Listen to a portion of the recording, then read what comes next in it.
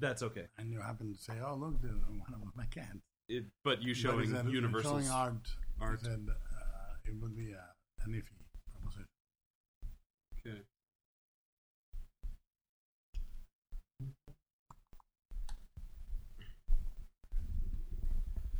So you make sure. Hello. Making sure my audio. Yeah, sounds good. Yeah. You got something you want to lead with? Well, I mean, Good morning. Good morning. Yeah.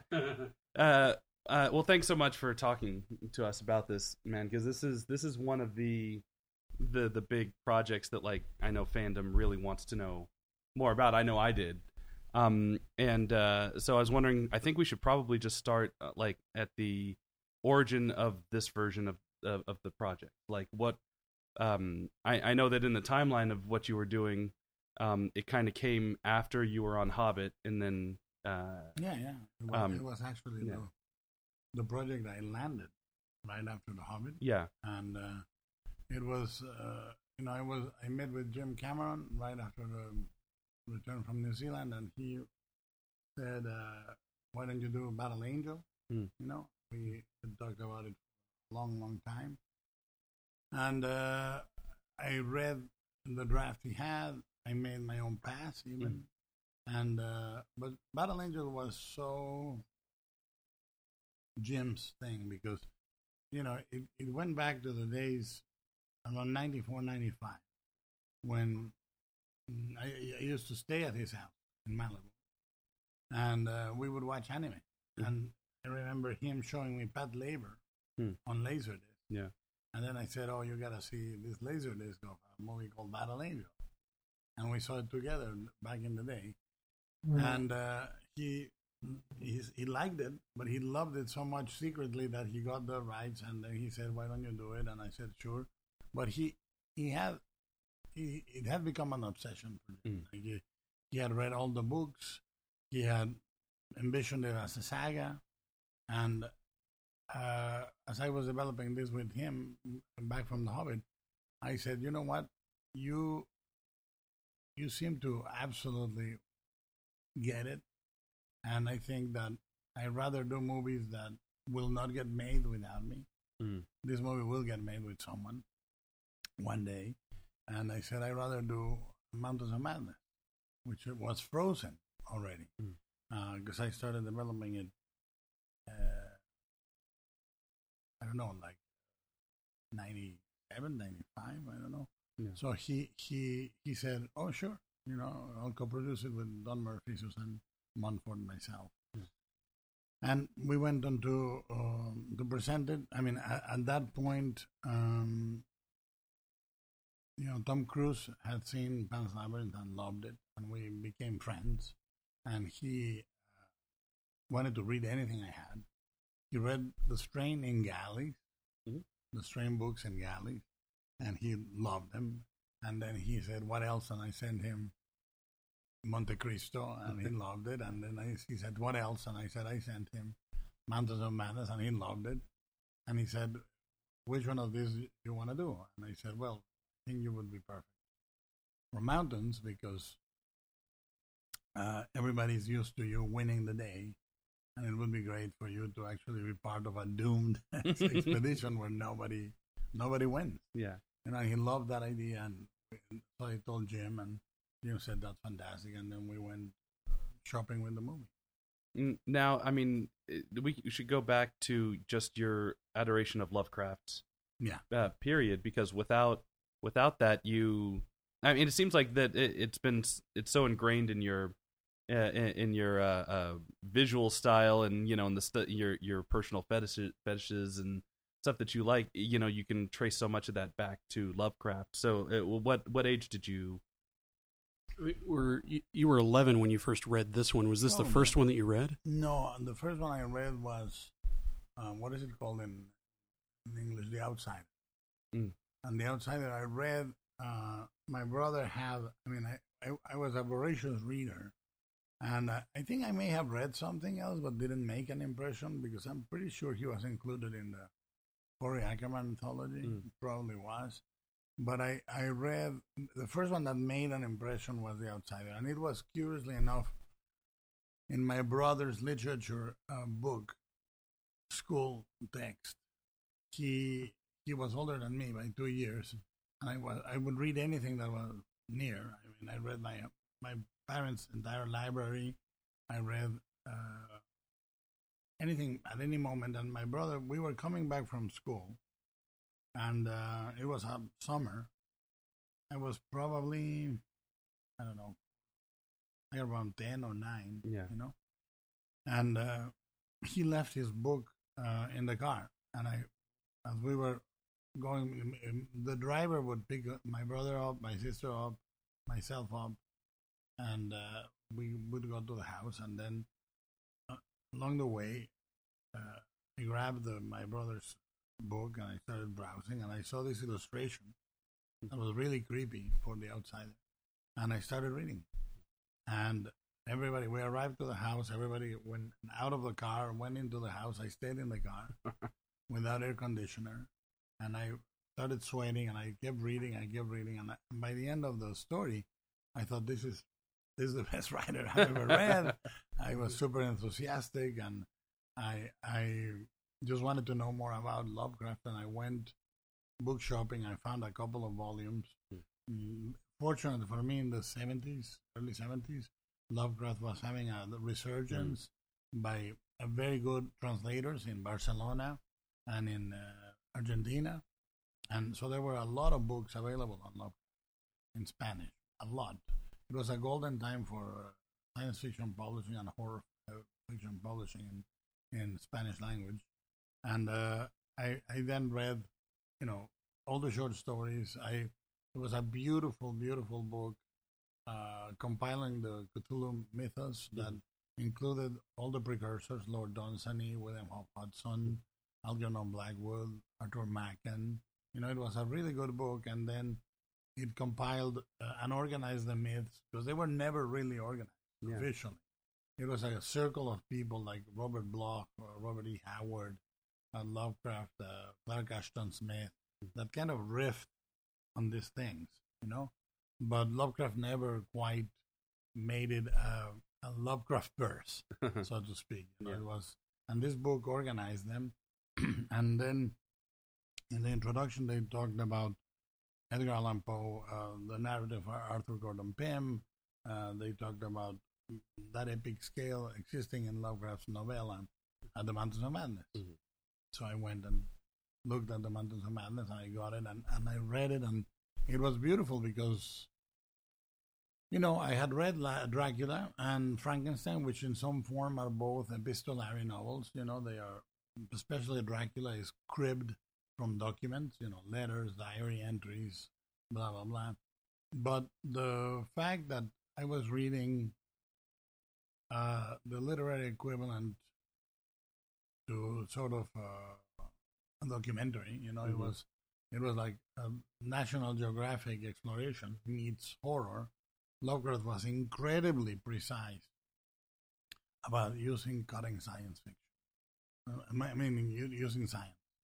And he was incredibly precise about exactly how the Dornier planes, which were German planes, were assembled. They were super light planes that you could disassemble the wings and fold them. And they were made of aluminum. They were the lightest planes. They were used in Antarctic exploration. He knew how they folded. He knew how many would fit in a ship. He really, really did. How many dogs would be on a sled? How many dogs would a ship accommodate? So all that was fascinating to read. And I remember I wanted to see it as a movie. Not make it yet. I was too young. Yeah. But I said, I would love to see this movie.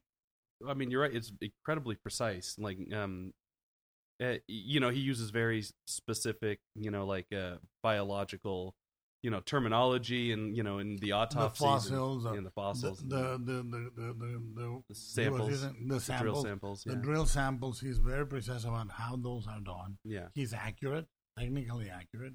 All before the internet, so he actually knew this. Well, that's the reason this house exists, because I really try not to Google. Yeah, I try to go to the books and read.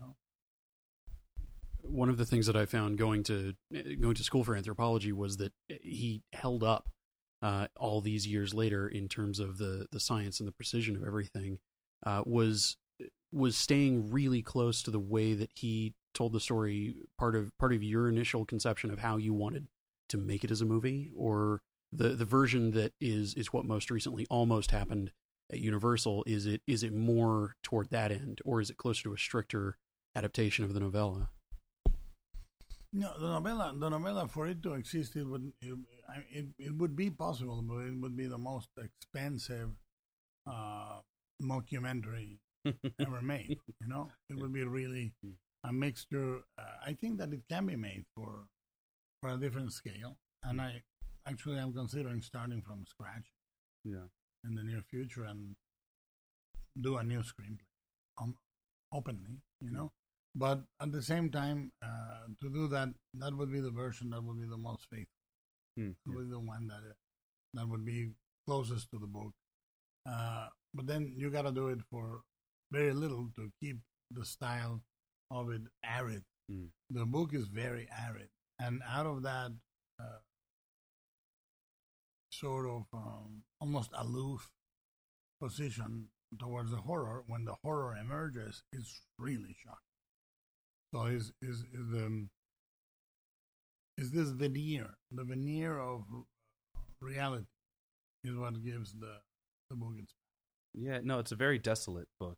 Mm-hmm. You feel the vastness of the ice, and you feel in a weird way, like I think The Witch recently kind of tapped into that feeling, but with the frontier, with the openness, anything could be out there. In a way, yeah. I mean, I think that's why the Wendigo, the Algernon Blackwood story, or the Willows, these are things that evoke the vast indifference of nature. Yeah. But also the Terror, Robert McCammon's The Terror, which Ridley Scott just turned into a TV series. That I always thought The Terror was almost a riff on Mountains of Madness. Who goes there? Yeah. Campbell. Very much, yeah. No, it's funny, rereading the story. Just I didn't realize as a kid how much Carpenter kind of took because a lot of what's in his movie isn't so much in the original Howard Hawks production, right? It's a lot more, the Shoggoth. It's a lot more that kind of creature. Well, I much prefer the Carpenter. Yeah. Because to me, obviously, it caught me on the right. Yeah. But to me, it also, people still to this day complain about the characters, and I'm amazed at it, because they are great characters. Yeah, who's complaining? Let's go kick their ass. Some people complain about it still, that all the characters are interchangeable. What? And I'm amazed. They're not watching the movie. No. Have a seat, guys. Yeah. Well, we should talk about this particular version that you were. You want coffee? No. Oh. Jump to that, actually, on the in the original novella itself, were there specific things visually that you seized on as things that you wanted to portray as faithfully to the novella as you could, and things that you felt you needed to run in exactly the opposite direction and do something different with visually? Well, I mean, there are moments that are sort of the landmarks of the novella that you want to preserve. I mean, what I did is when I was preparing it, I started working with Gahan Wilson, who is a Lovecraft expert, and I said to Gahan, what are the moments that you think we must get? And we made a little list, and we were just riffing as friends, He's an illustrator I admire tremendously, and he said, well, I would love to see the moment when they're autopsying the human, the old ones, because ultimately they are scientists, and they are curious, and they were autopsying themselves by the human, so they're vivisecting the human in the and it's a really horrific moment. And then we talked about obviously the introduction of the Shoggoths. I mean, the Shoggoths for a lot of people would be now Carpenter's the thing, but that's what they are. I mean, they can shapeshift.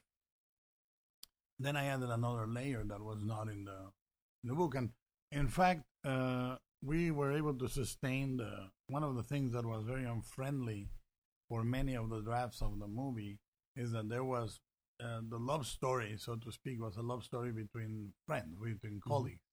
It was a group of scientists that were truly, they have this camaraderie, which was what happened which is what I love about The Thing, the Carpenter's The Thing, that is a story of friendship. I think that there is an ambiguous element to the ending that a lot of people misread in the thing. I feel that the beauty ending of The Thing is that they both know that either the other guy is the thing, or that they maybe even be the thing, because the existential question in Carpenter is the thing not only replicates cells, not only replicates tissue, not only replicates an organism, can talk like that.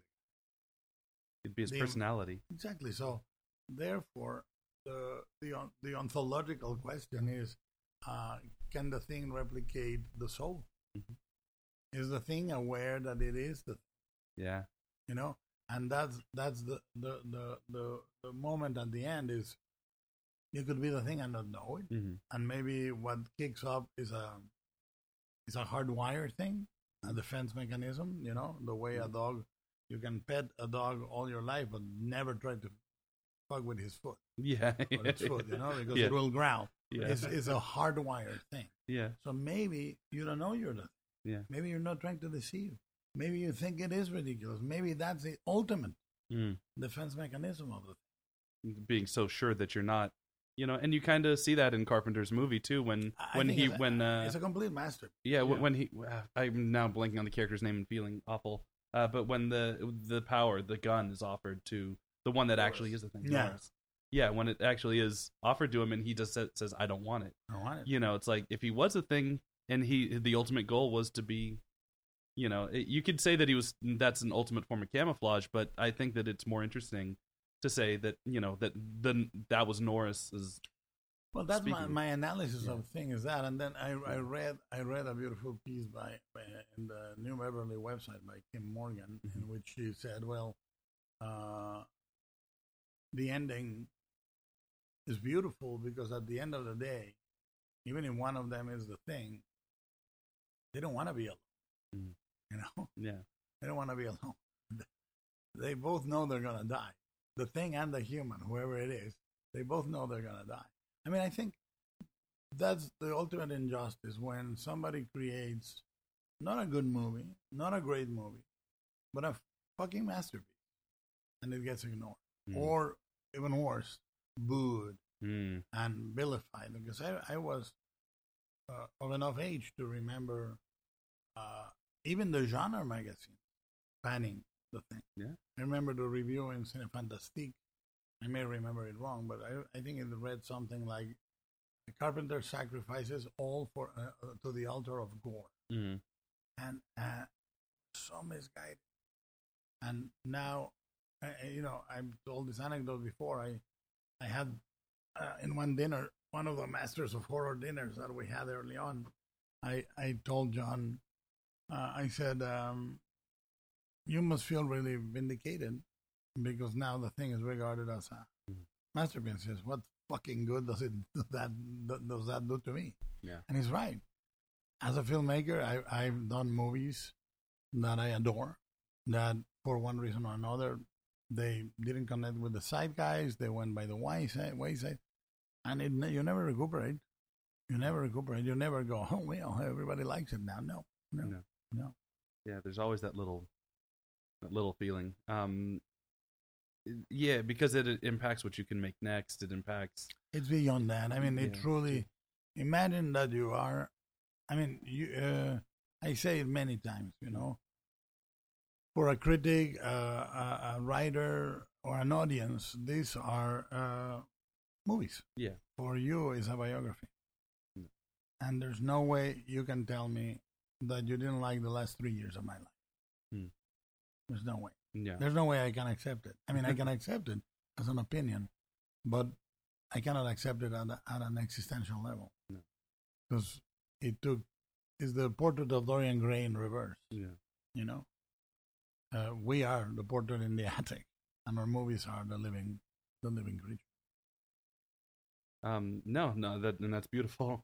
And sad. It is. But then then you also get it though when it does connect. Then you feel like you're kind of sharing. Of course, that's why you keep doing it. Yeah. Otherwise, you're a masochist. Yeah. So do you think that something like Mountains of Madness would have connected, or do you think that it was? I mean, obviously it means something to you. It means something to us. But that's the beauty of the thing. Yeah. You don't care. Yeah.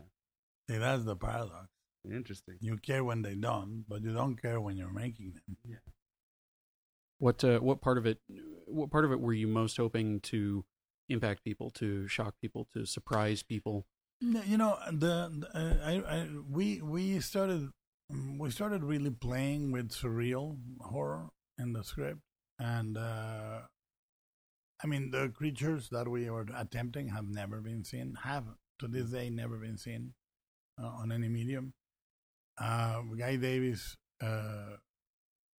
and I illustrated a couple of the scenes with the storyboards.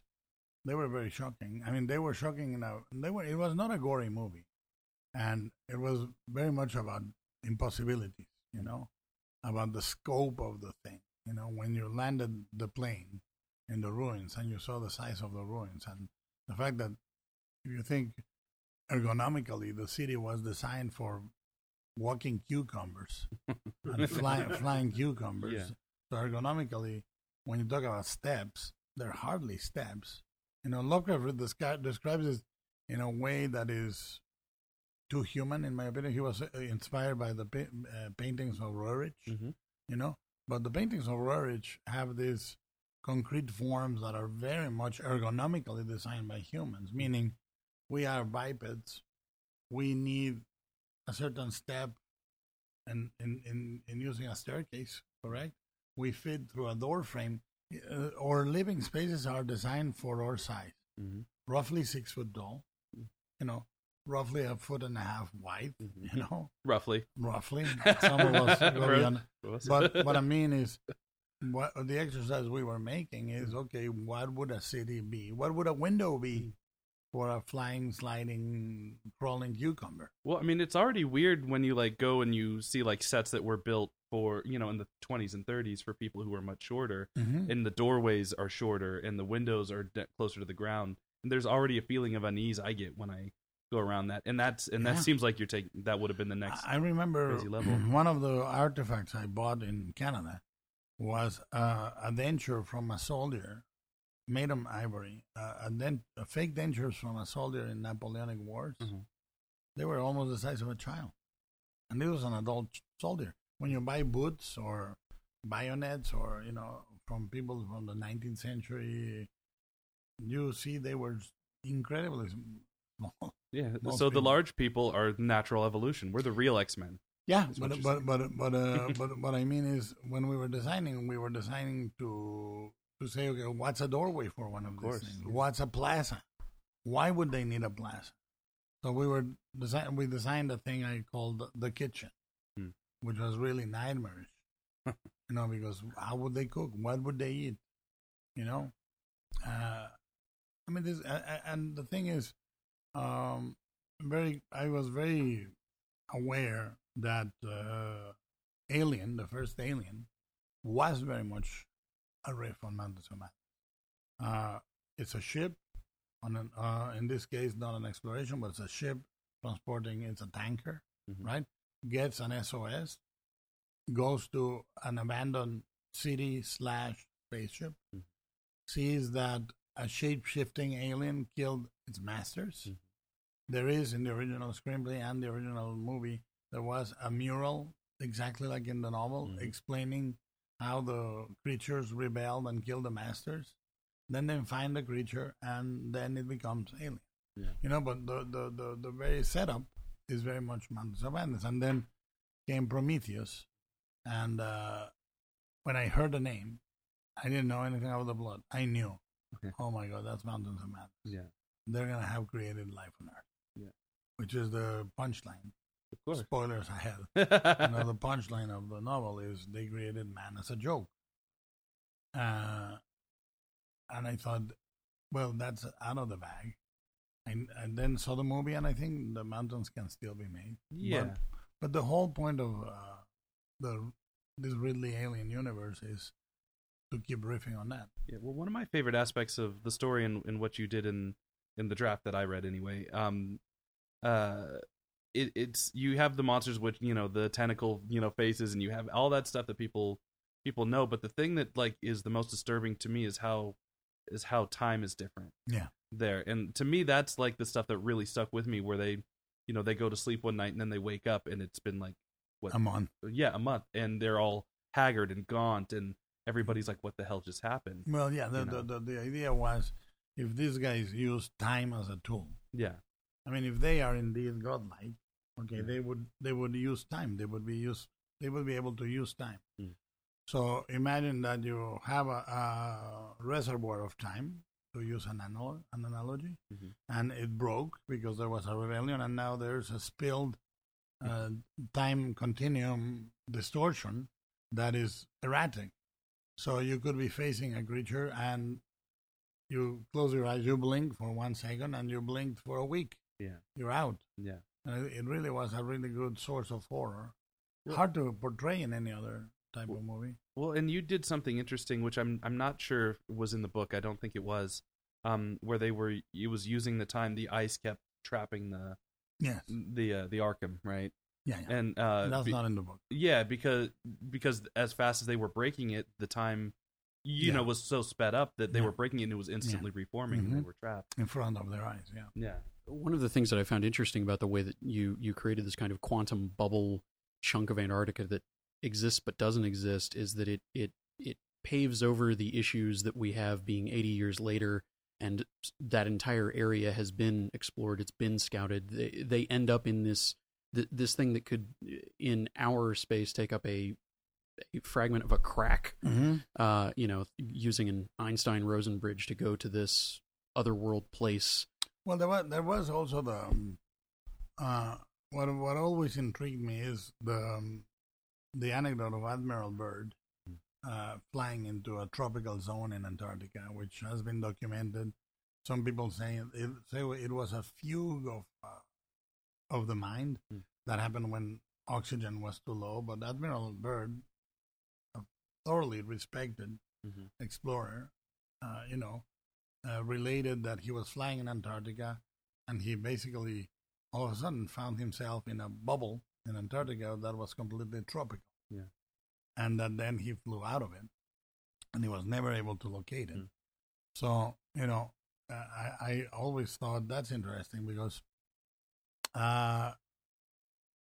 Charles Fort used to posit in his books, essentially in a very quiet way. He used to say the world is much stranger than we give it credit for. And myself, having experienced twice a ghostly oral in terms of sound. I don't want not Dan Aykroyd in Ghostbusters oral. I don't want to get my accent to sound disrespectful. A ghost encounters where I heard ghosts twice, and having seen one UFO in my life, I know the world is stranger than we think. And I think that was the thing about the screenplay on Mountains was the arrogance of the main antagonist. One of the explorers believed science could do anything. Yeah.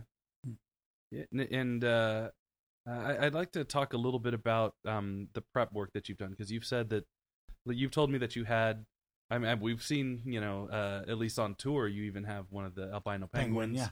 And you told me that you've done like VFX tests and stuff, right? You've done a whole bunch of stuff like. So how much work went into that, and like what did you actually? Well, ILM was incredibly enthusiastic about making the movie, and John Knoll said, "Why don't we do a trailer?"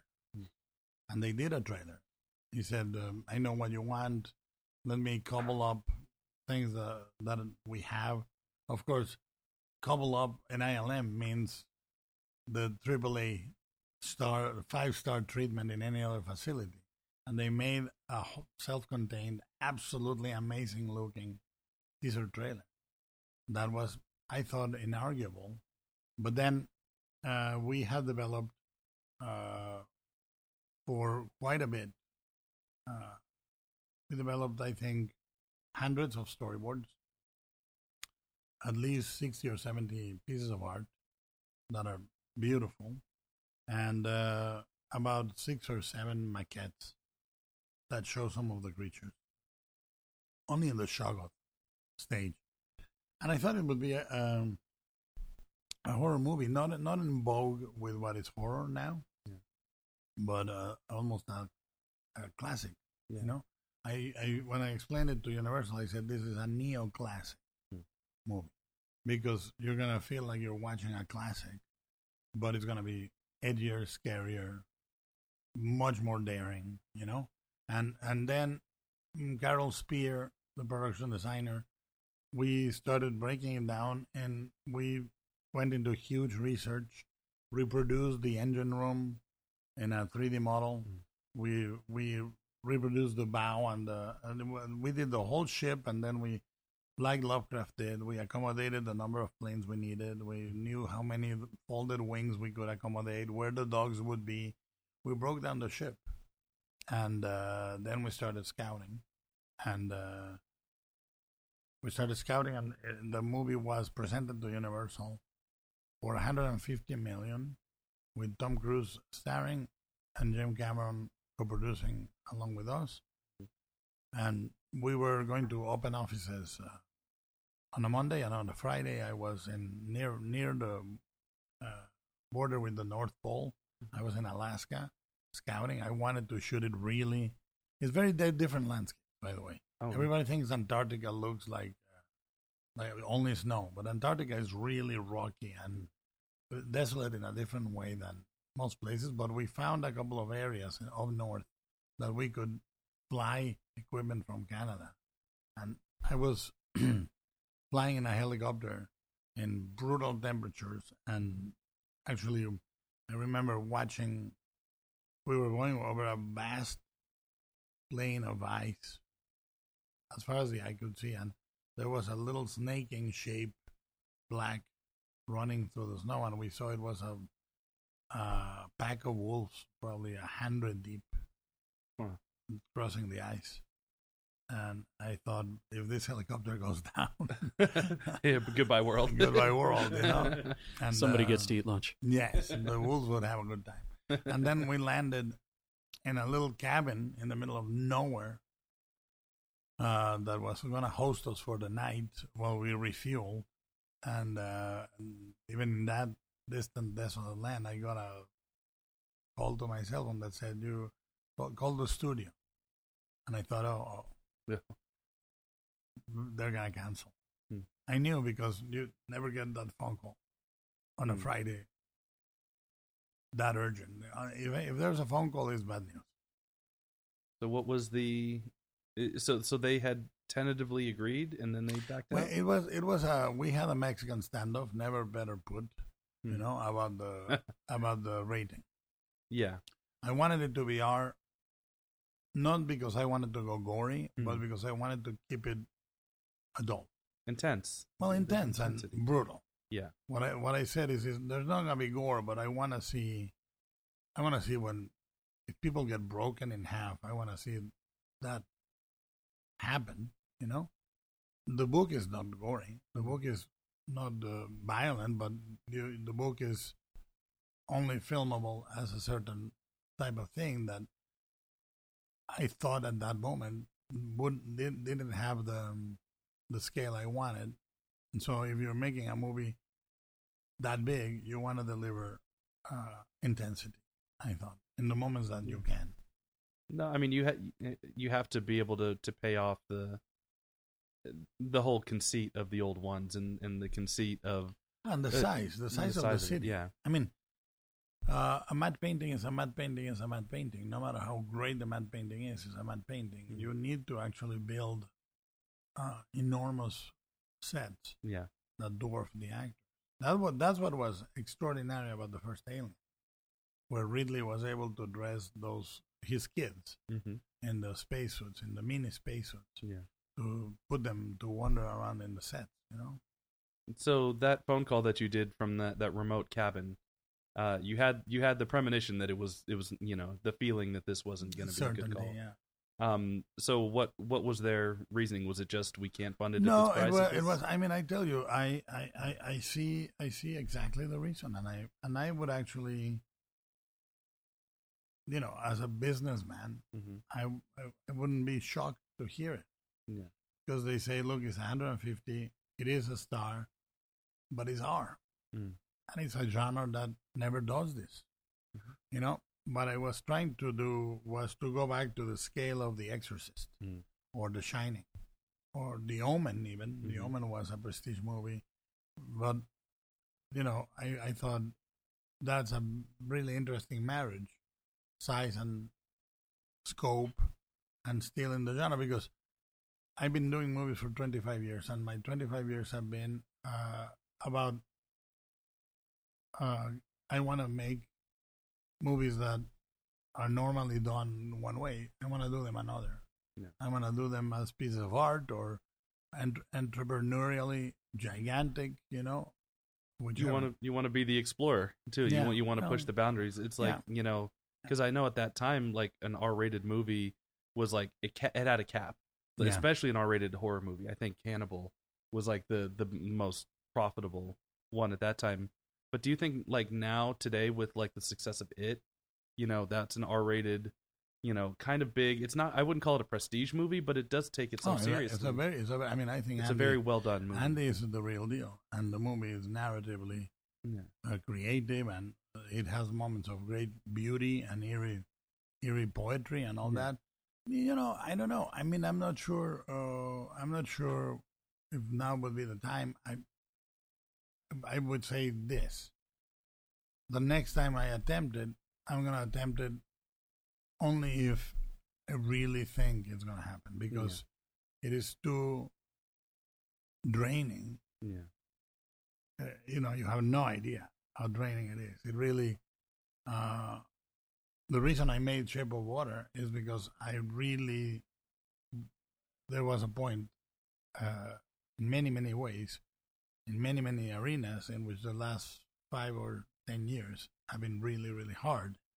And I said, okay, I'm going to do this movie, and I'm going to just be completely fearless about it. And I'm going to do whatever I want, and it may very well be my last movie. I don't care, Yeah. And that's the way you live it.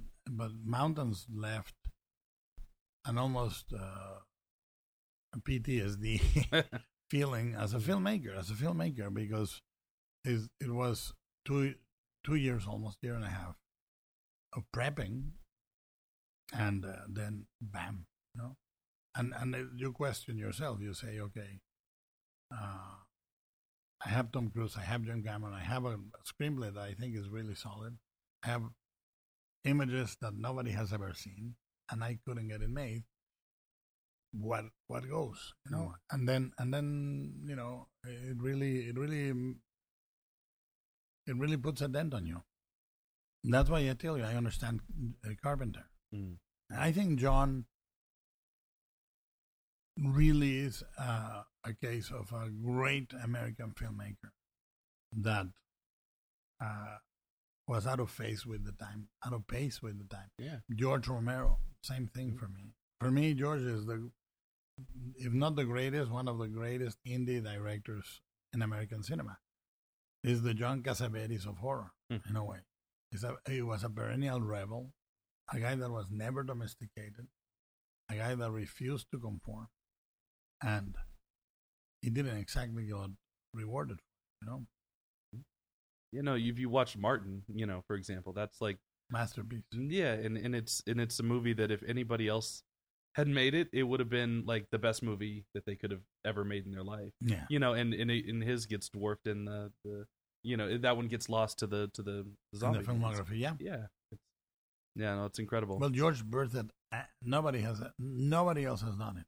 George birthed an entire subgenre. Yeah, he wrote the rules. He set the template. Yeah. Yeah, but nobody else has done it.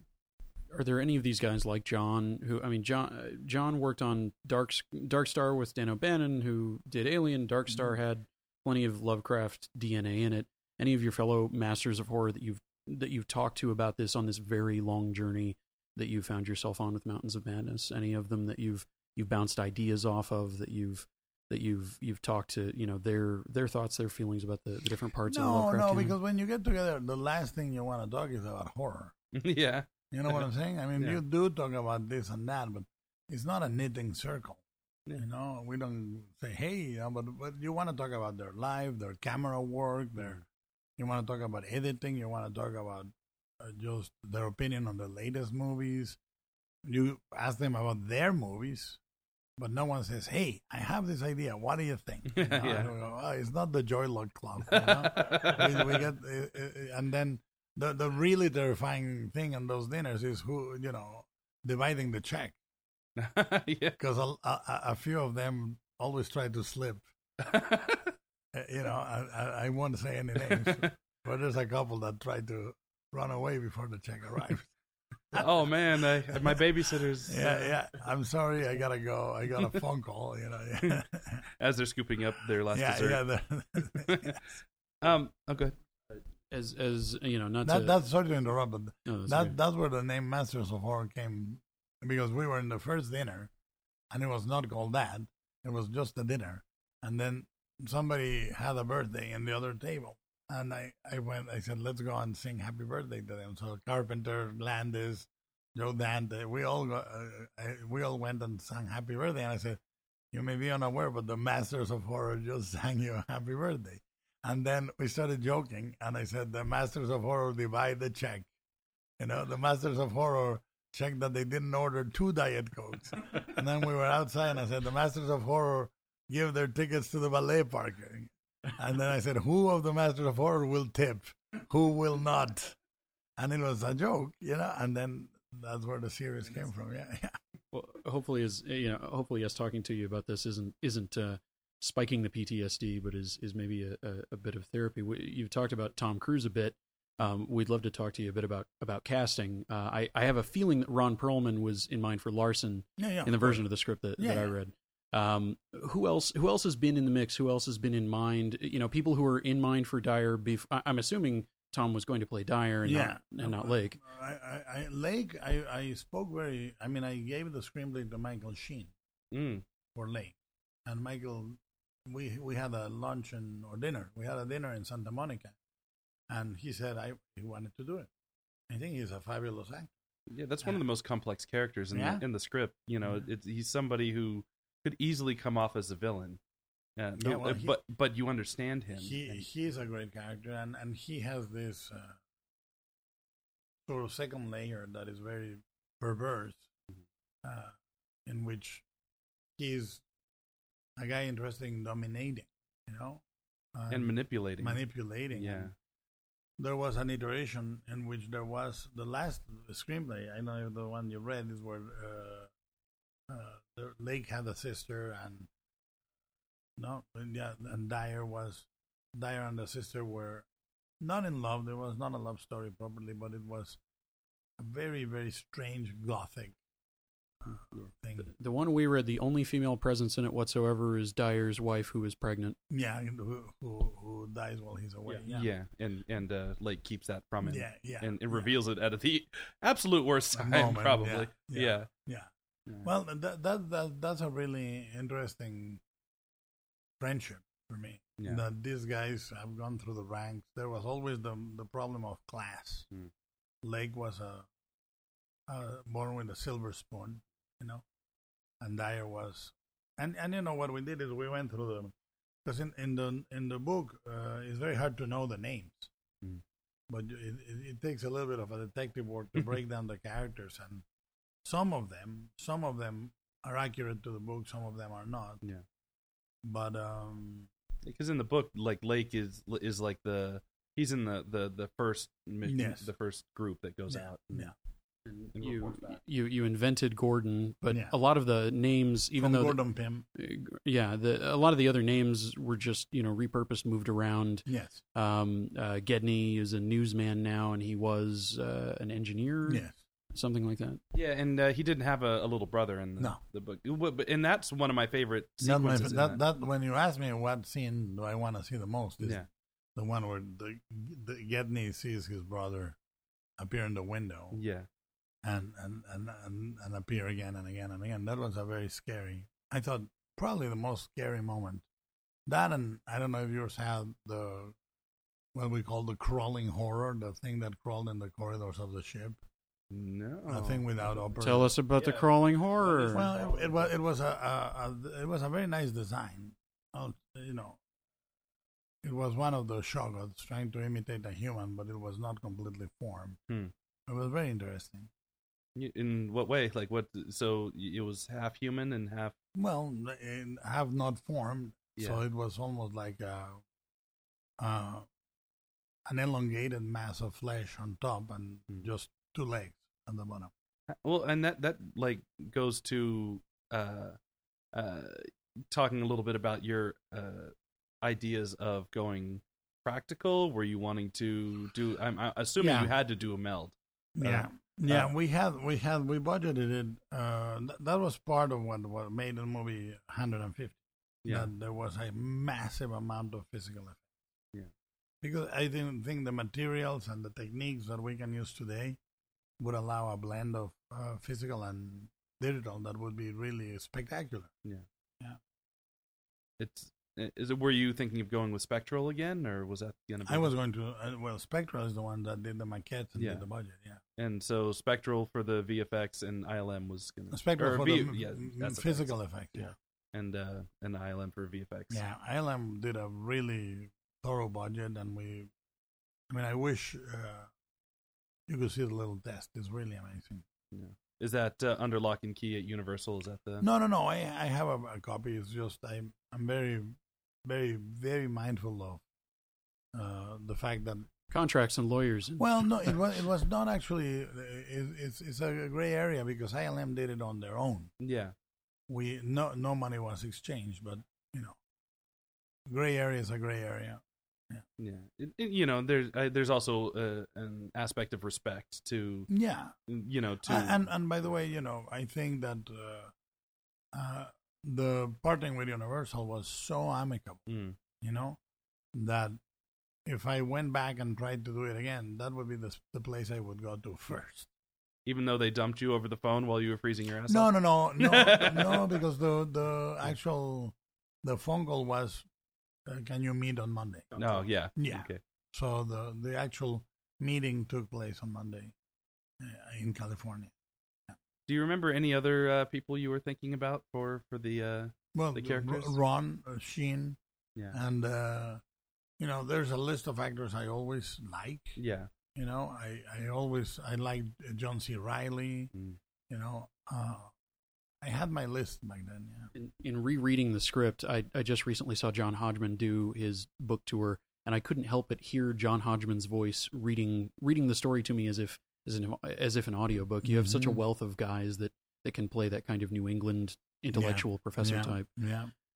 No, it really. I think casting the movie would have been quite great.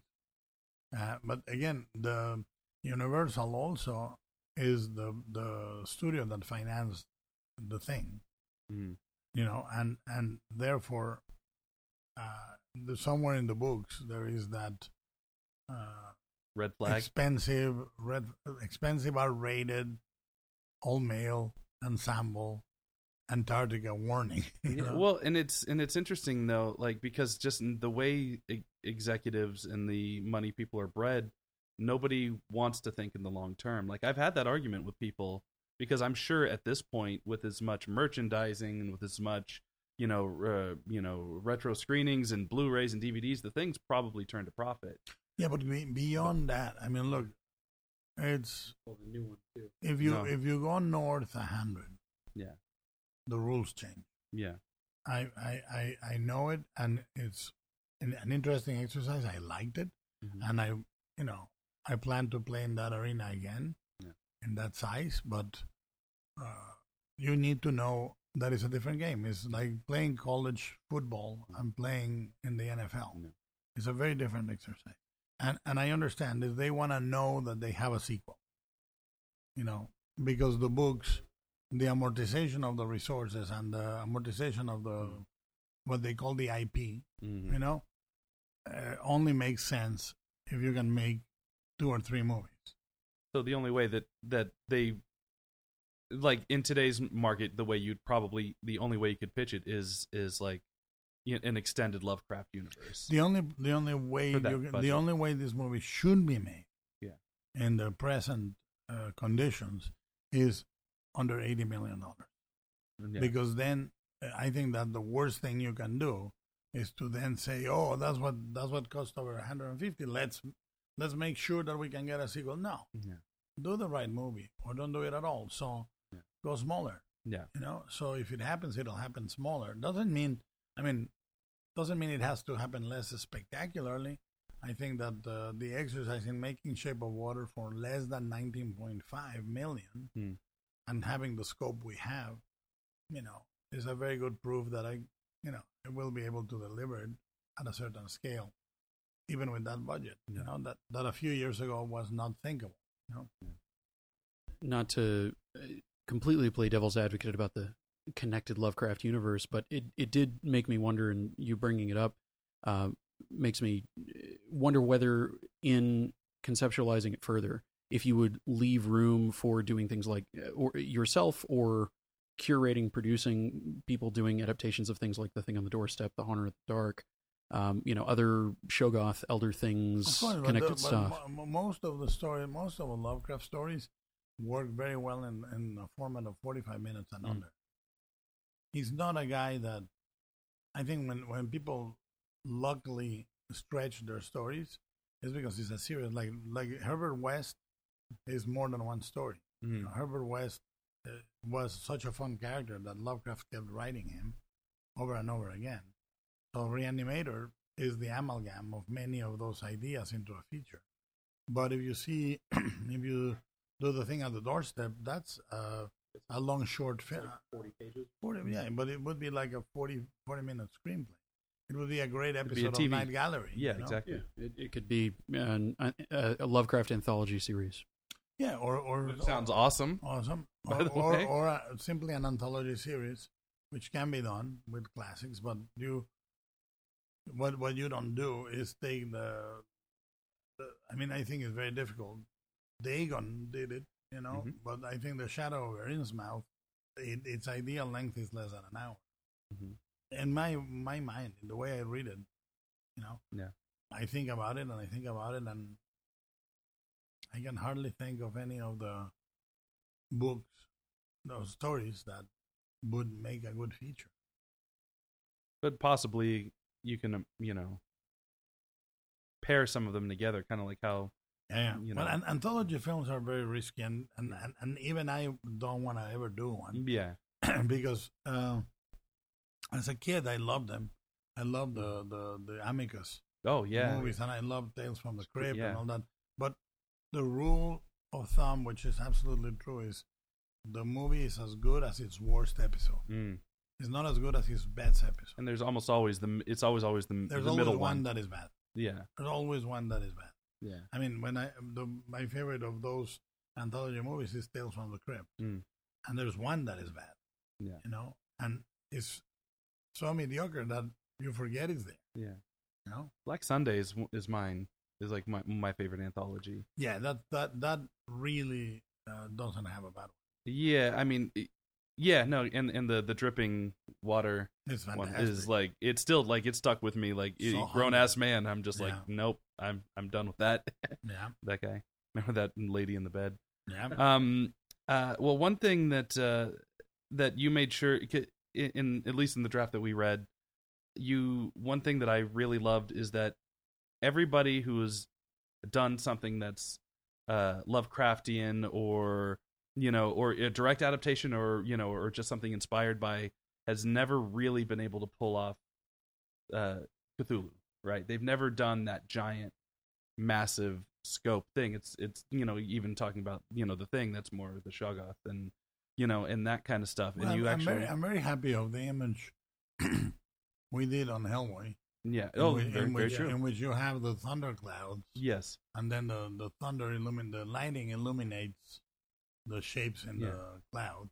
Well, and that gives it scale. And I think there's still a wet spot in the Paramount Theater from when you showed that at South by Southwest, because I kind of lost my mind. Yeah, no, it was a really nice way to convey scope. If the clouds, and I've seen that image now in a couple of places, which I'm happy about. Little Stranger Things season 2. Well, but the Duffers are good pals. Yeah. And when they did the first one, they said we're gonna do a little bit of Pan's Labyrinth on the creature, and we're gonna do a little bit of the floating pollen from Pan's and going through the wood. And I said, I hope you don't mind. I said, I don't mind at all. I'm very happy.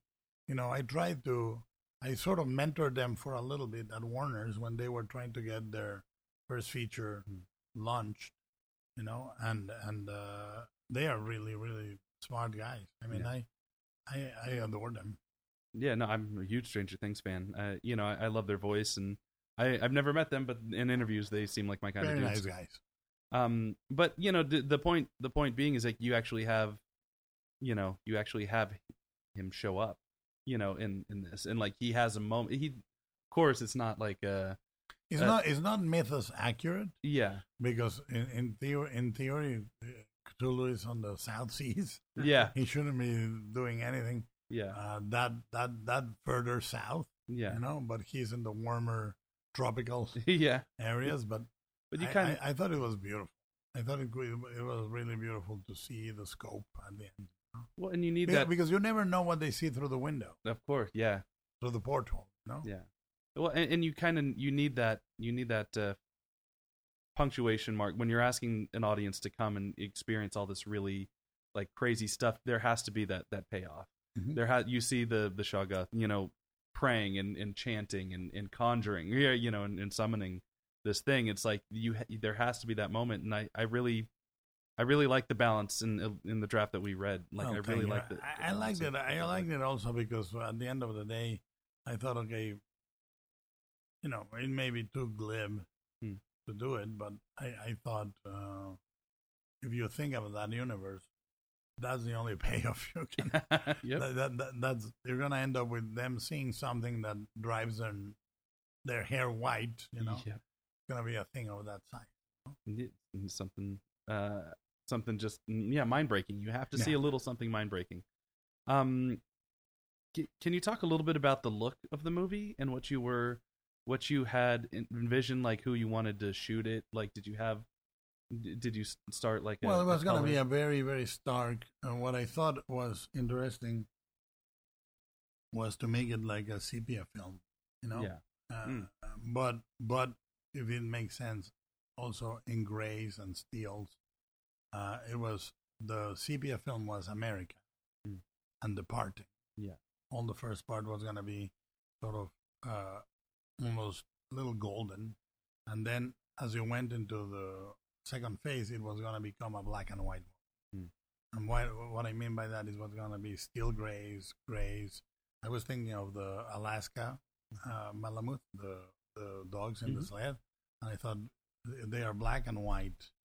And it would be great to make the ship dark steel against the white eyes, black furs, black uniforms, black like gray tent, not use any color, and then go to the city and have iridescence, so it contrasts with the rest, and so on and so forth. What about the color scheme of the Shoggoth and all well, I thought that curiously the color came with the city and with the Shoggoth. Yeah. One of the things we experimented in the maquettes was the iridescence, and the iridescence, and then you could see, like I remember the cover of the Pulp magazine with the Shoggoths being translucent with these eyeballs, and you could see all the organs through the translucency of the protoplasm, and I thought that's the look for them. They need to be translucent. With the Elder Things, they're are very strong opinions about exactly how they should be depicted among Lovecraft fans. Mm-hmm. What did you feel you had to stick to design wise, and what did you feel like you had to do so that it would read well cinematically? Well, there is a source that is fantastic. That is Lovecraft's own drawing. Now Lovecraft is a phenomenal writer. I'm not sure he's a phenomenal designer, but as a fan, I gotta take it like the Bible. So what we did is we solved it beautifully by reproducing exactly Lovecraft's drawing. But then that's one mode, and then there are things that are folded within that design that can come out. You'll see it. I'll show it to you. Oh, don't put that. This is what editing is for. Yeah. It's here. Yeah. So is this? You were saying that you still obviously you still feel pulled back to this story. Is this something that you just feel like is gonna happen? I'm 53, man. I feel like I gotta know that I want to live a little, and I have a few movies that I think could really, really impact the genre that I love. That's one of them. But I gotta think that life shows you where you're going. I find that the most interesting paths reveal themselves to you. I think that if the movie is meant to happen, it'll happen. If not, I'm pretty sure Western civilization will survive without it. I'm not so sure about that. I don't think. Have you looked out? Have you read the news today? Yeah, it's pretty bad. Yeah, but I think there was that beautiful bumper sticker, both for Cthulhu, the lesser evil. Right? It wouldn't be so bad. Maybe. No, I think that I don't declare anything about my own future anymore. Yeah. So I just say, look, what I learned is life is what happens when you're making other plans. John Lennon was absolutely right. Yeah.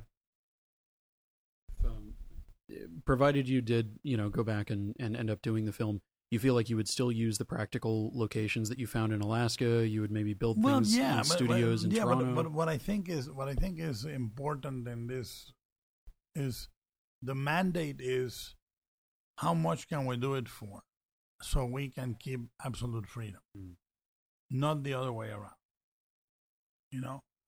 My experience with Shape of Water came out of making Crimson Peak for 55 and having to market it as a horror film because it wasn't.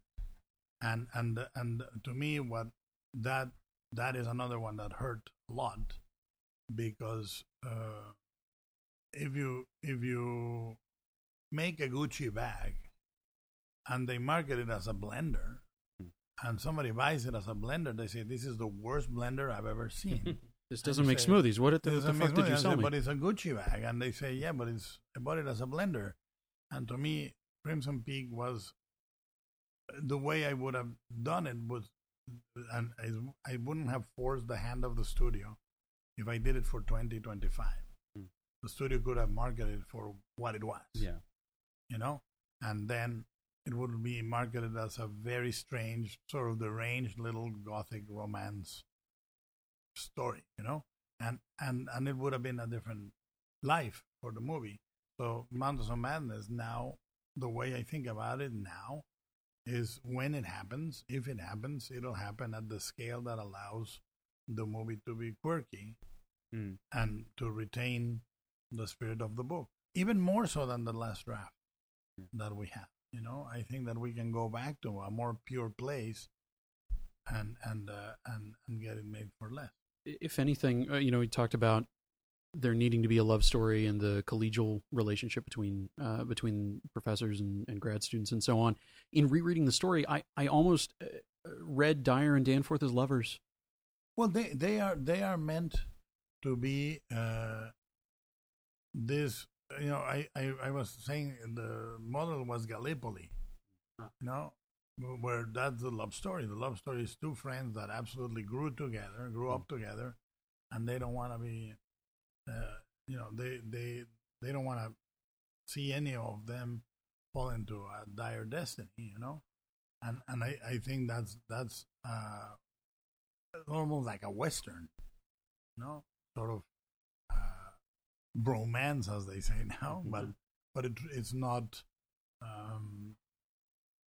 That's the thing for me. That's what sustains it, Carpenter. That there is, when people say they are the same characters, I go, no, I see friendship. I actually do see friendship. And I see rough guys, but Carpenter has always had this Western sort of frame of mind. That's why, to me, Carpenter is one of the most American filmmakers ever, along with Hawks and a few others. He is completely American. Yeah, well, but you're exactly right, and it's that bonding. The reason why we care about, the people dying or who's infected and who's not, in that is because we like them, even if we don't like them. It's like there are certain characters in there that you're like, ooh, I bet he's a thing, and then he's not. It's like I love how he plays with that, and Wilford Brimley, he breaks my heart. Yeah, when you see the noose through the doorway, or through the, I'm all better now. Yeah, but that's what I mean. The thing about sometimes the gulf between film criticism and the permanence of a movie, very now and then. It seldom happens, but when it happens, it's heartbreaking. I lived it in my teenage years with the first Blade Runner and with The Thing. The first Blade Runner was also vilified when it came out. At this point, we almost get this preemptive film criticism for things that, people have talked about this movie that you never made, as if, well, having looked at this PDF that I found online, this script obviously would not properly do justice to the and by the way, that would happen no matter what. What you find is when you play in arenas that are very much cherished, no matter what it is. It can be any of the universes, and Lovecraft is certainly a universe. We tried to make an analysis to present to the studio about the fact that Lovecraft is essentially like Tolkien. Tolkien has more of an accountancy of how wide his influence was, because he left a legacy, had heirs, therefore the heirs keep a tally. But the number of books in print of H.P. Lovecraft are astoundingly bad. It's been translated to every language and is beloved. And no matter what you do, 50% of the people will love it, 50% of the people will hate it in a good day. The people that really are the core. And that is true of any universe, superhero, fantasy, no matter what. But I have to imagine, though, that because it's never actually been done at the scale you were trying to do it at, that even a lot of the people who might disagree with some of the choices you make would appreciate seeing you. Don't believe that. No, don't. That's not human nature. No. Oh, yeah. And I understand it. And I'm cool with it. Yeah. You don't play in an arena that big without somebody absolutely vocally disliking what you're doing. No matter what. Yeah. It can be the Marvel Universe, it can be DC, it can be Star Wars, it can be Tolkien, it can be Harry Potter. Yeah. Somebody is not going to like what you do, and that's fine. You're not presenting it as, okay, now I made my movie, give me all your books, I'm going to destroy them. No, give your books, give your universe. Yeah. This is the movie. You don't like it, God bless you. Don't see it ever again. Never again. Don't buy the DVD. Don't buy the Blu-ray. Tell some people not to go. That's all within your right. Yeah. We've talked a lot about what your vision was for the movie, but we haven't really talked about what you were thinking in terms of audio, because so much, like, my favorite stuff, the stuff that stuck with me as a kid reading Lovecraft was like descriptions of the musical notes, blowing, the wind blowing through the and the mouth. Kelly. Yeah, and all that, just the language is so specific. It's almost, not saying it's comparative to Klingon, but Klingon has a very harsh, specific thing, and but we've never, reading this, I still probably couldn't pronounce half of what I read. Well, I think that as sad as it may sound, we never got that far. Yeah. But even in your mind, you didn't have. No, I knew that the description was going to be. I read somewhere in an interview, somebody described it as wind instruments, and that sounded really accurate because in the narrative of Arthur Gordon Pym, which inspired H.P. Lovecraft, is the cry of birds. So, I think you get this idea that is musical in nature, that is wind in nature. It's obviously not percussion, obviously not horns, obviously not marimba, so it's going to be some form of wind instrument. Is that how you think the score would have been too? Would it have been mirrored that, or would it have counter? All I know is I wanted Howard Shore to do the score. Oh, Jesus. And we talked a little bit about it. Well, I mean, yeah, and people know him from his Lord of the Rings stuff, and he can do the thematic things, but his Cronenberg work is astonishing. It's so, and I think some of the fitting. The Mines of Moria Q is very Lovecraftian, and that episode on the first movie is very, very Lovecraftian in a way. I think even if it's the whole episode in the Mines of Moria is really quite Lovecraftian. In looking at finding ways to make wind music, woodwind, as it were, sound different, were you interested in looking at putting that kind of air through non-standard types of things like church organ pipes and using different materials, anything like that? Never went that far. I mean, I wish we had, but we never went that far. I mean, I think if we look, the way I calculate things is a year and a half of pre-production. We were gonna open offices and pre-produce for another 6 months. That means you essentially, this movie would have taken me 3 years, maybe 4. So we were caught so early, and so late at the same time. The one music thing that is specifically called out in the script that I wanted to ask you about, that would it survive into a future version of the movie, is Jesse Matthews' 1927 version of My Heart Stood Still. Yeah. What was it that was so essential about that specific song? Because you're very specific about music like that. It's very melancholic. I mean, it's really eerie. It's really quite. It's like the music in Shape of Water. I spent 9 months selecting every needle drop and every cue and every clip that we saw. So I remember the specificity of it was that. Is sort of all the music from the period has a sense of loss that is very creepy, very creepy. All the Timpan Alley also compositions, they have. It's all very post stock market crash or right around the crash. It is. It has. When you see a movie like Pennies from Heaven, there is a sense of doom in the love song, and that's the idea in that song. Beyond music and beyond the wind sounds, acoustically, did you feel like the sound design of the city was going to be particularly unique in a way, in terms of the way that sound played off the surfaces? If you remember I don't know if it's in the screenplay you read, but if you remember, we had moments in which the wind would go through the tunnels and it would howl, it pushes all the air, the Antarctic air, through basically an organ. The city is an organ. It's like a wind instrument. And the whole city almost breathed, So yeah, that was annotated in the page. I think I'm pretty. All right, so you mentioned other stuff that you haven't gotten to. So I figured it couldn't hurt to ask about. I mean, there are people that have asked you about Frankenstein and Slaughterhouse-Five and so on. Yeah, but let's not do an inventory of penalties. No, well, there was one in particular that I just wanted to bring up that I can't remember who told me about it, but it was Mephisto's bridge. Yeah, but that's gone. Gone. I mean, I have cannibalized it by now.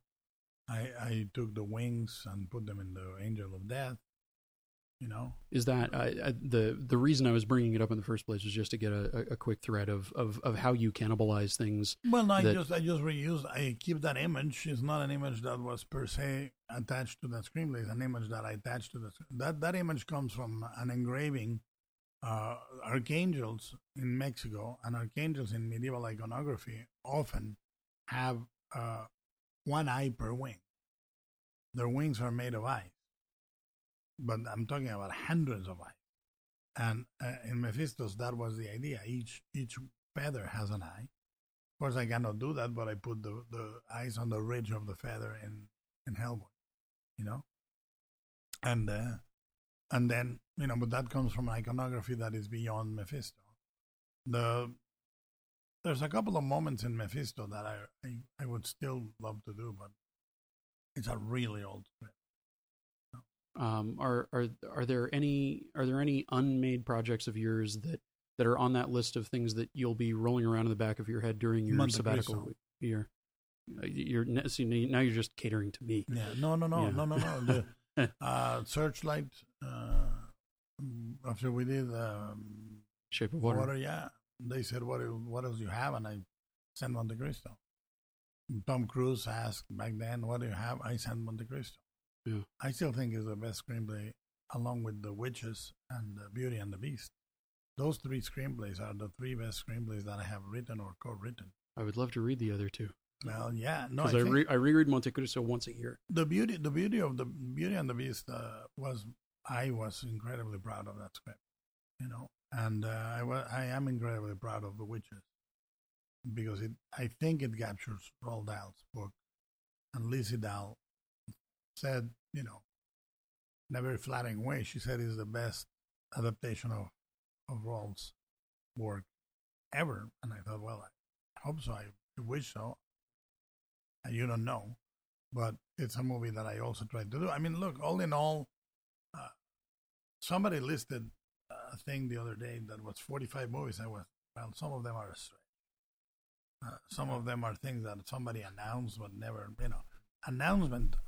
Announcements exist in our world because people need to feed media every day, and this is not a business in which you cannot feed media every day on the reality of the business. So you have to say somebody saw Ridley Scott reading an Archie comics. Is it possible that he's gonna do Archie and Betty and Veronica? You know, who knows? I'd see that movie. Yeah, but there are, in fact, around 25 screenplays that I have written or co-written. I have only made 10 movies, so there is roughly, to calculate the list, there's 10 movies that are written. Physically, there's a screenplay that required 6 months to a year to develop. Some of them have 1.5 years or 2 years of development. So in total, I'm 53. And if I didn't, if the tragedy of movies unmade had not struck me, I would be 40. You know what I'm saying? I would be a 40-year-old guy. So I know, in fact, there are 13 years of my life of saying goodbye at 9 a.m., coming back at 6 p.m. that were wasted on things that didn't happen. To bring things back around to a happier, warmer karmic position. The Shape of Water has been a wonderful healing experience for so many people that have seen it so far, well, and for you personally, it seems. What things have you taken from the movie that particularly healed you and renewed you? I mean, there were a couple of things you mentioned in particular about how it changed your thinking about how, if you were to make Mountains of Madness at this point, under what conditions and how you would do it, and where the line is drawn, as it were. Well, you know, first of all, I really think the the way movies are consumed is changing, and I don't look back ever and say, oh, it was better before or anything like that. But you do want to try to make movies that honor film, and I don't mean film as celluloid. I mean the cinema going experience, that you generate images that have a certain permanence. If you can do it, and it makes you think very carefully. What you do next. I don't know if I'm gonna do a tiny movie next or a giant franchise movie next. I have no idea. So the one thing that it changed is I'm producing all of 2018, but I'm not directing in 2018 until September. September I will be prepping some. I don't know what, but what I do know is I'm gonna take months to decide. All of my life as an adult, I have others decide for me to a certain degree. I mean, I've had my hand on my fate twice. Once in Devil's Backbone, in which I said I'm making Devil's Backbone, and Blade 2 tried to jump ahead, and I said no. I'm doing Devil's Backbone first, and I'll do Blade 2, no matter what. And if you want me, you'll wait for me because I got to do this one first. And Pan's Labyrinth and Shape of Water. These are three movies where I said, I'm doing this next, no matter what, no matter with whom, and I'll do it as small as it needs. The first budget for Shape of Water was much bigger, but then they said 19.5, and I go, okay. And we did it. We gave it. You gave money back. Yeah, we came back 200,000 under. So that's gonna be what I get back as salary, because I invested all my salaries, plural, producer, writer, director, into the movie. But there's a sense of I'm going to take a break. I'm going to be active as producer, but I'm going to take a break and think what I'm doing next. So that alone is a miracle. One of the things that you've talked about in interviews already is that you're going to do a series of interviews with Michael Mann, a series of interviews with George Miller. Yeah. Is this something that you're looking at doing more of that kind of stuff? Well, I only with people I deeply admire, and a lot of them are busy, Yeah. And it's hard for someone. My condition, if you want to call it that, my condition is that they give me 2 weeks of their time, because I do want to be very deep in the way I interview someone. I want to prepare my questions, and they are mostly about craft. We will talk about theme and anecdote and all that. Of course we will. But I want to phrase the craft, because I think that's very absent in the discourse of film right now. A lot of people talk about movies in terms of plot and character, and that is a huge disservice to the visual weight, the audiovisual weight of movies. We don't give them that epic size they have. What do I mean by that? What I mean is, and I've said this before, is I, like everyone else, I'm incredibly taken by long-form narrative in TV and so forth, but because it generates an amazing character, an amazing plot line. But it does not generate, with very few exceptions, rarely does it generate monumental images that never go away, It generates monumental moments. There are plot reveal moments. Or moments where I can say, the scene in which so-and-so do that is amazing. Yeah, but can you draw the frame? No, you can't.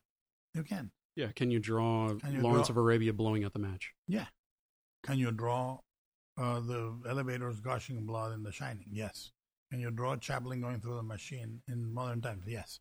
Can you draw the ending of The Shining? Yes, you can. Can you draw, Gene Kelly grabbing the lamppost and singing in the rain? Yes. And therefore, if we have a painterly, musical, flow, magical thing that is film, why don't we discuss it in those terms? And that's what I want to do with Miller and Mann. To talk about that craft. Why do we do that? And did you think about it? And even if the answer is no, then to talk about why did you shoot it that way? Why did you use this camera? What was happening blow your mind. I read somewhere that George Miller, and I asked him, and he said, no, it's not entirely true. Somebody early in the days, the interviews with George Miller were so rare, that I had, I got one or two, and I treasured them, and I read them, and one of them said that he had seen Mad Max and had tried to buy back the negative and destroy it because he was so sure it was a bad movie. And I asked George, and George said, no, it's not quite true. And he said, I didn't feel that way. It was this and that. But that did happen to me with Pan's Labyrinth. Exactly that. I went to Alfonso in New York, and I said, Alfonso, let's never release this movie because it's absolutely terrible. Can I buy the negative back from all the partners? Give me a few years. And then he said, show it to me. And I had the hard drive, and I showed him the movie, and he loved it. And he said, you're insane. But the fact that you get lost in your own maze is really something.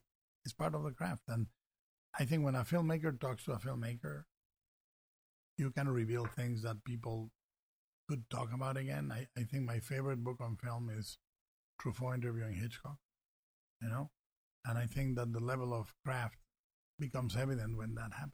It's a very different level of candor. Are there other people that you've approached or that you want to approach to do that sort of thing? I would love to talk about. I mean, when you talk, I'm talking about the way I approach this is I make furniture, let's say, and I'm approaching somebody that assembles furniture without using glue or nails, like an amazing craftsman like George Miller or Mann, that I see the chair, and the way I see a chair, because I make chairs, is very different than somebody that appraises chairs for an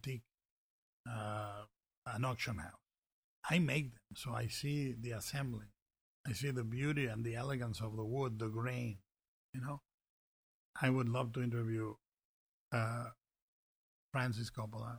I would love to interview Marty Scorsese. I would love to interview Spielberg, because in terms of orchestrating the camera and the actors, everybody talks about the amazing 10-minute sequences, but Spielberg has these mini masters that are between 1 minute and 3 minutes in most of his movies that are just amazing pieces of staging that should be studied in every film school. You mentioned that, and first thing I think about is the Kintner attack in Jaws. Yeah. And just the way he uses editing in a way that like most people hadn't seen before. Yeah.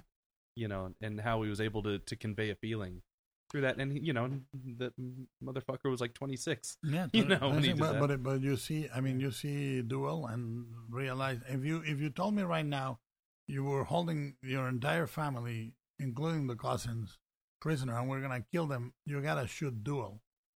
And the amount of days he shot it, they would all die. Yeah. I can't. Yeah. But the same happens with when I see something in a very different way, okay, in a very different tone. The same thing happens with something like Baby Driver. I mean, most people can see how great it is but when you think the way I think in terms of procedural, like call sheet day, breakdown, assembly, editing, the conception of that movie is insanely complex. It's a Gene Kelly musical in so many places.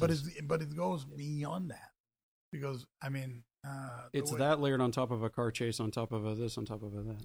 It's an impossible feat. It really is a superhuman feat of.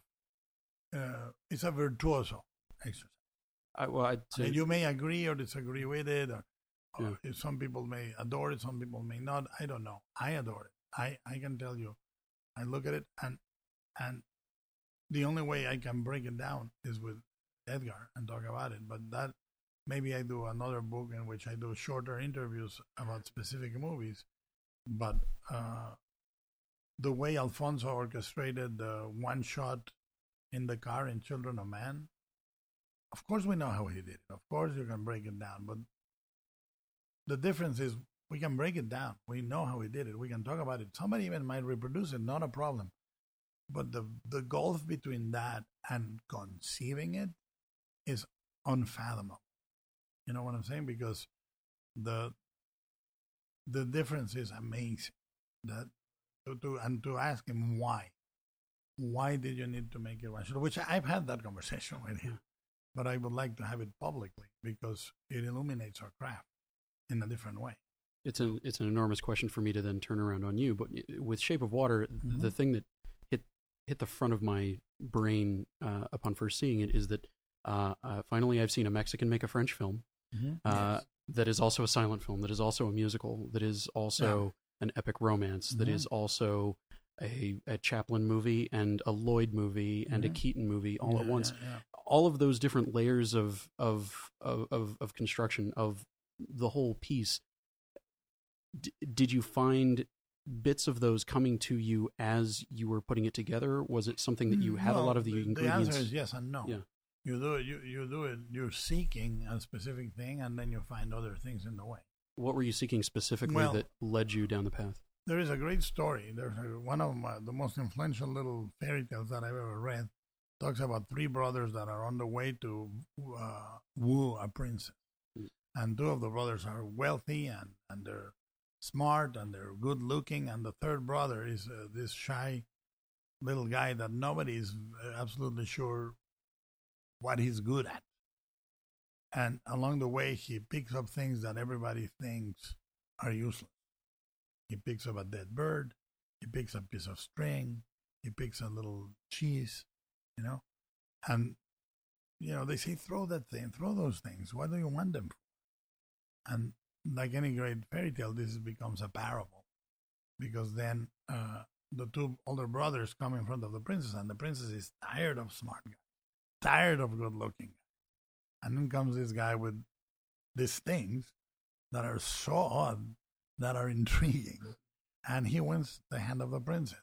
And I think the way you go at a movie, the way you look at cinema, and the way you look at life, the way I do it, is like that guy. I walk along a road, and I pick up things that most people would leave on the floor. And I pick up a musical, and I pick up a little melodrama, I pick up a little... And I just instinctively think this will go really well together because, like any Mexican, you give me 20 objects, I'll make an altar.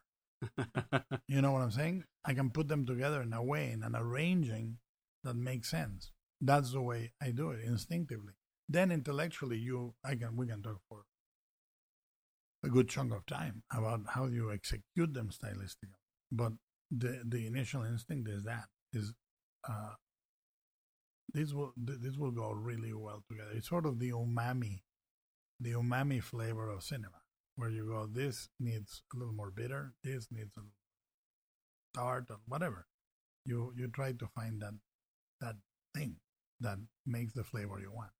Was there a sparking dead bird that you picked up along the way that pushed this to the front of your plate? What was the thing? Well, it was when I had breakfast with Daniel Krauss in 2011. And he said, I have this idea about a janitor. Because look, super secret government facility, Amphibian Man, Captain a Cylinder, I've done twice. Amphibian Man in Love, I've done once in Hellboy 2. But what made it spark was in 2011, that idea that Krauss said. I was shooting Pacific Rim initial footage, and he said, janitor finds Amphibian Man in super secret government facility and takes it home. And I thought, that's the way. Janitor. Because what you want is to know, I remember that issue when I was a kid, who is the tailor for Batman? You know what I'm saying? Who makes the Batman suits? That's, who changes the oil on the Batmobile? You know what I'm saying? Who, does Master Bruce have nice toilet habits? Does he flush? He forgets to flush. Is Alfred going, Master Wayne, not again? Like, put the lid down. Those are the things that make it alive. Alejandro Iñárritu calls it the fat the traces of fat in the meat, and I think that's the grim. The grim is what makes something good.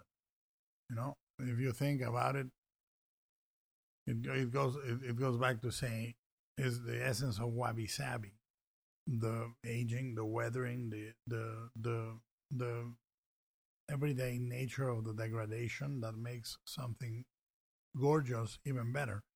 George knew it when he first weathered Star Wars. First time. I mean, that's the genius of George. Lucas comes and says, my universe will look used. And he transforms the history of cinema, honestly. Ridley Scott does it later with Blade Runner, in a bigger way. But that's the thing. How do you weather this 1954 style monster movie? You go through the janitor. The people that are picking the trash, that are unstocking, they're trying to lift a piece of chewing gum from the floor. You know what I'm saying? They clean the toilets and say, who the fuck peed over? They could pee in the goddamn, they are scientists and agents, but they pee all over the floor. Can they please flush? That's what makes the fusion of the extraordinary and the ordinary. There is an ancient river god, an elemental river god. It's not a monster, it's a river god that lives in the Amazon, and then you put him in your bathtub. That's the fusion of those two things is what makes it interesting. It's one of my favorite Disney princess movies now. Yes, it is, because the princess is not completely, doesn't depend on purity and perfection, And aristocracy. Yeah, or aristocracy, Well, one last thing for you. So you've talked a little bit about what you're doing in this off year before you start prepping something in September. Yeah. Is there anything else beyond what you've talked about publicly that you are interested in doing in marbling your meat, as it were? Yeah, I would be completely stupid if I mentioned it. People already think I have 20 projects, which is, by the way, an illusion. Yeah. Why? Because everybody works like that. The amount of, I mean, if you go to the movies that people get attached to and never do, whether it's Fincher doing 20,000 Leagues Under the Sea or Gore Verbinski doing BioShock, we all have those. The problem with me, or the specific nature of me, is that for some reason they get reported more. Yeah, you get enthusiastic about something that is a maybe, and somebody reports it as a certainty. Somebody says, "Oh, he never did that one." Well, Del Toro promised me that this was happening. That this was happening, fucker. And you never do. I mean, it's always properties that somebody has. Some of them develop, some of them don't. Yeah.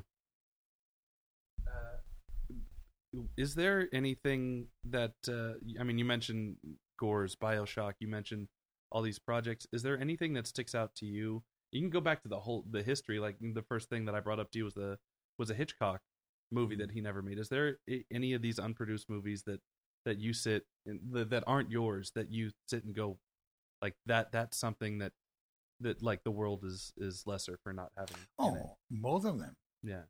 I would love to see Fincher do 20,000 Leagues Under the Sea. Yeah. And I would love to see Verbinski do BioShock. Gore Verbinski, to me, right now, is a storyteller of the highest. And, a guy that doesn't get his due. I know he's an incredibly successful and financially successful guy, but I do think he's a wonderful, wonderful, all-encompassing great storyteller. I love his minor stuff, quote unquote, like The Weatherman, and I think it's a very efficient, beautifully told little tale that shows that he can handle that and then huge scope. So I have great admiration for him. And Fincher, of course, is a movie machine, But I would love to see both of them. I mean, I think, look, I don't know. I think the one thing that comes with having done it for a quarter of a century, there is a sense of balance that you get, that you substitute enthusiasm for genuine passion that is much more calm. So I get less excited, but I get more deeply committed to my own stuff and to the interest of seeing other people's stuff. You know what I'm saying? I don't know if it makes sense. It does. But it's a quieter form of commitment and enthusiasm. I do have something that I want to ask you about, since you know so much about Hitchcock stuff. One of the very first inklings of me wanting to pursue talking about unmade projects was talking to Roger Avery, and about, I forgot what movie I brought up to him, but he said, "Oh, the most fascinating one for me is a movie that Hitchcock never made." And I haven't been able to actually figure out if this is true or if he was just spreading something he'd heard. But he was saying that Hitchcock was developing around the opening of Disneyland. Yeah. No, it was called The Blind Man. The what? The Blind Man. The Blind Man. Yeah. And he was supposed to be like a Wrong Man style movie that took place in the park. Disneyland, yeah. And that Disney. He could never do it. No. Yeah, because there was a murder in the park. I think it. Yeah, I think it was called The Blind. I'm 90% sure it was. So that's a real thing. Oh yeah, completely. It's one of his. Is it a script you have seen? No, the one I'm curious about is, I think it's called Daddy's Gone Hunting, the original screenplay that I think Larry Cohen wrote and Hitchcock was going to do, and he never did.